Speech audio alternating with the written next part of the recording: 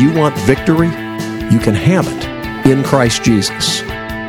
Time once again for Abiding in Christ with Jim Wood. You have to step back, evaluate the various positions in light of Scripture, and then re-engage with a godly perspective. Pastor Wood is the founder of Weirs Valley Ranch, a Christian home and school for kids from crisis family situations.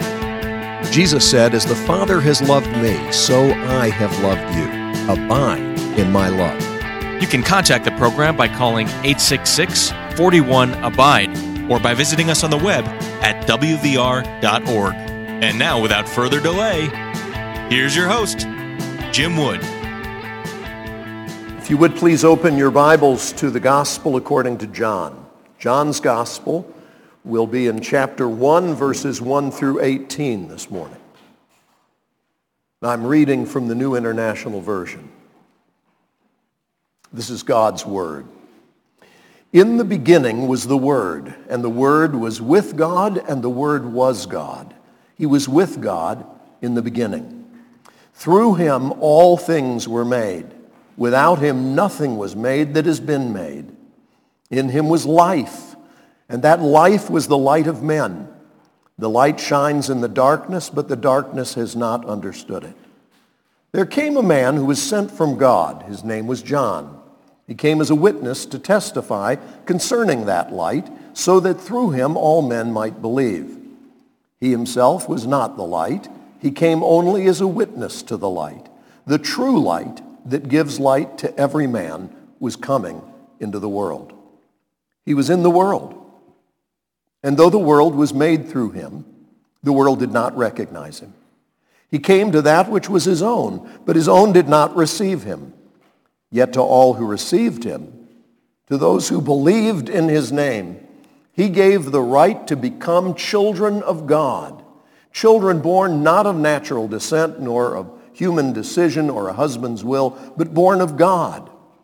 The Word became flesh and made his dwelling among us. We have seen his glory, the glory of the one and only who came from the Father, full of grace and truth. John testifies concerning him. He cries out, saying, "This was he of whom I said, he who comes after me has surpassed me, because he was before me." From the fullness of his grace, we have all received one blessing after another. For the law was given through Moses. Grace and truth came through Jesus Christ. No one has ever seen God, but God, the one and only, who is at the Father's side, has made him known. May God add his blessing to this reading from his holy and inspired word. God willing, in the weeks to come, we're going to be studying John's Gospel. And as we do so, I want you to realize that there are 4 Gospels, 4 accounts of the life of Jesus. And each one has its own approach, but the first 3, Matthew, Mark, and Luke, are the most alike. John is different. He takes a different approach.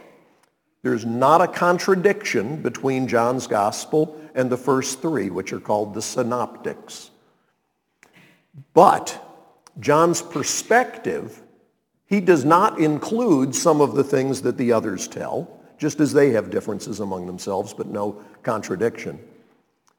John includes some things that the others did not include. And John is writing under the inspiration of the Holy Spirit as Jesus' best friend on earth. Out of the 12 disciples who were with Jesus and sent out by Jesus as apostles, out of that 12, one was, of course, the betrayer, Judas. The other 11 were good guys, relatively speaking. They needed God's grace, but they stayed loyal to Jesus. I mean, they scattered when the going got really, really scary. They, in the case of Peter, denied him, but he repented of that. But out of the 12, there were 3 that Jesus was especially close to. And those were Peter, James, and John. And this John is also called John the Beloved because, as he will point out in this gospel, he was the disciple whom Jesus loved. How'd you like to have a sweatshirt that said that? Okay? You know, God loves you, but he loves me more. This is talking about simply the relationship that they had as men. Nothing sexual about this. It's simply a matter of deep, close friendship. He was the favorite. I don't think we're supposed to have favorites. We do. Okay? It's not sinful unless you treat the people that aren't your favorites badly. But Jesus, who is perfect, had three men that he was especially close to. And out of those three, John was the one he was closest to.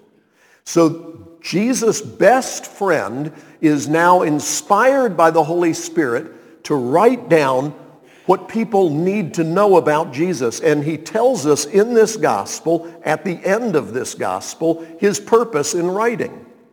He says, Jesus did many other miraculous signs that revealed who he is. So many, in fact, that if all of them were written down, the world couldn't contain all the books. But these have been written so that you might believe, so that you might have faith and trust in him, knowing who he is, because to know him is eternal life. And so he says, that's the reason why I'm writing the way that I write. That's the reason why I'm telling the things that I'm telling. That's the reason for my emphasis. I want you to know Jesus. I want you to trust Jesus. I want you to receive eternal life through Jesus. It's not by what we do, it's by our relationship with him. There's an old expression in business. It's not so much what you know as who you know. And that is often the case. But I'll tell you, when it comes to eternal life, that is definitely the case. The devil knows that the Bible is true. The devil knows that all the miracles happened. He's not a skeptic. The devil even knows that there's a literal devil. And he also knows that hell is real and that he's headed there. But intellectual knowledge and giving assent to intellectual truths is not eternal life. Knowing Jesus is not just about information. Knowing Jesus is a relational knowledge. It is trusting in him. And you can only do that because he's alive. I don't just know about him. I know him. I have a personal, ongoing relationship with him that is continuing to change me from the inside out. So John is writing the way he's writing in order that we might not just know about Jesus, but that we might know Jesus. That's his purpose in writing this gospel. So what does Jesus' best friend want us to know right off the bat about Jesus? You know, what would you say? You may notice that there's virtually no description in any of the Gospels or in all of Scripture, for that matter, of what Jesus looked like. One reference which says he had no form or comeliness that we should desire him. Jesus wasn't attractive. Remember, after all the stuff Jesus had done, and the enemies of Jesus who came to arrest him needed somebody to pick him out of the crowd. You remember that? So apparently he didn't, he wasn't head and shoulders taller than everybody else like King Saul was.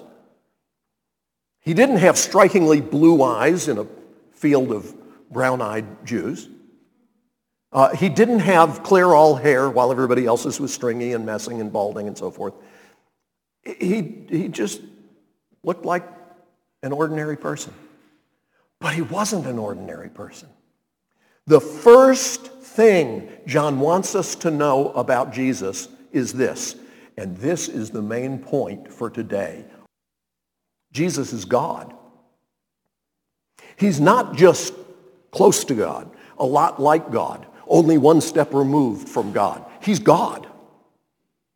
Now, to say that is considered blasphemous by Islam. To say that is considered blasphemous by Judaism. To say that is considered blasphemous by the heretical cult called Jehovah's Witnesses. To say that is robbed of its meaning by the heretical cult, the Mormons, who now want to be called Church of Jesus Christ Latter-day Saints. Why do you mention those groups? Because I want you to understand that what we're saying here is really extraordinary. It is really radical. We're saying something, whether we are Roman Catholic, Eastern Orthodox, Coptic, Protestant, or vigorously non-denominational, we're saying something that Christians all over the world through all of history have always believed because it is absolutely essential to our faith. You talk about something that is fundamental. This is it. Jesus is God. Hallelujah! God didn't just send somebody to be a great example for us. As John unfolds this for us in his gospel, we're going to see that he came on a rescue mission. And he alludes to that in these opening verses. It says that as many as believed on him, to them he gave the power to become children of God. Now, you might feel like, well, I think all people are children of God. Well, Jesus apparently would disagree with you because he says to a group of very religious people, you are the children of your father, the devil. Oh, Jesus, that's kind of extreme. You know, I hope you can understand why that would be offensive to those people. We are often concerned in modern evangelicalism about not saying things that might turn people off. We need to recognize that Scripture teaches they are already in the off position. All of us in our natural state, before we were born again, were dead in trespasses and sin. All of us. It's not like, well, you know, some people are spiritually dead. All of us were. All of us were. It's not certain people who have a sin problem. We all have a sin problem. And John is going to tell us he didn't send his son, God didn't send his son into the world to condemn the world, but so that through him the world might be saved. That's really good news. Jesus didn't just come to show us up and say, oh, you're such a bunch of trash. Look at the way it's supposed to be. Jesus came and showed us what perfect humanity looks like. And then having lived a sinless life, he offered his life as the sacrifice that takes away our sins. So when we're getting to know Jesus, the first thing he tells us, John tells us, under the inspiration of the Holy Spirit, this is what God wants you to know. In the beginning was the Word, and the Word was with God, and the Word was God. He was with God in the beginning. Through him all things were made. Without him nothing was made that has been made. Now, one of the things, just that tells us tons of stuff. It shows us the reality of the Trinity. Because the Word was with God, so they're not the same person, but the Word was God. Was a God? No. That's not what it says. It's not what it says in the Greek.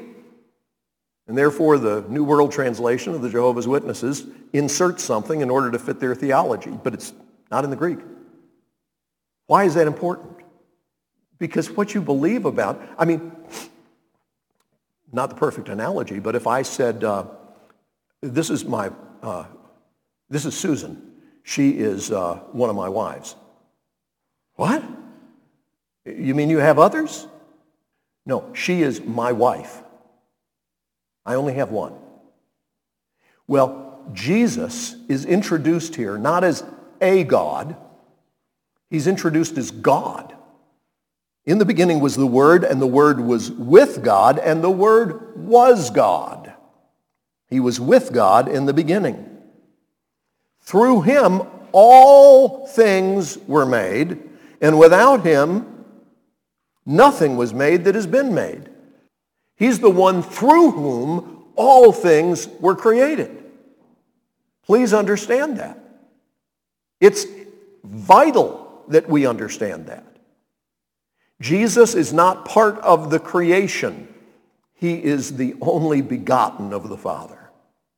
And he didn't come into being later on. He's always been. The Son has always been. And in John's Gospel, we're going to be privy to some of Jesus' conversation with his Father about having the glory that he had with the Father before the world began.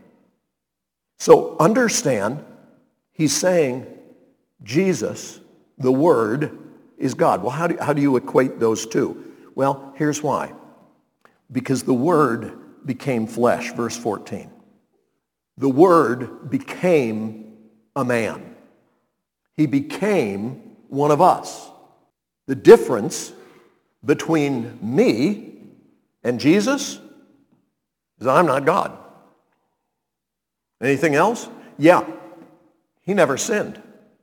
Anything else? Yeah, he wasn't born in sin like we are. We're all born with an inherited sin nature. The Word became flesh and made his dwelling among us. And we have seen his glory, the glory of the one and only who came from the Father, full of grace and truth. Now, he also mentions, this is John, the writer of the gospel, also mentions another fellow named John, John the Baptist, who was sent by God on a mission to introduce Jesus. And when John was introducing Jesus, there were a number of things that he said about him. He referred to him as the Lamb of God who takes away the sin of the world. He referred to him as the one who would baptize his people in the Holy Spirit and with fire. He's going to be the one who does what no one else has done. But there's something curious that John quotes here that John the Baptist said. John the Gospel writer quotes John the Baptizer as saying, he, that is Jesus, he who comes after me has surpassed me because he was before me. What? John the Baptist was older than Jesus, right? Well, humanly speaking, yes. But John the Baptist knew that Jesus existed before him because Jesus existed before time.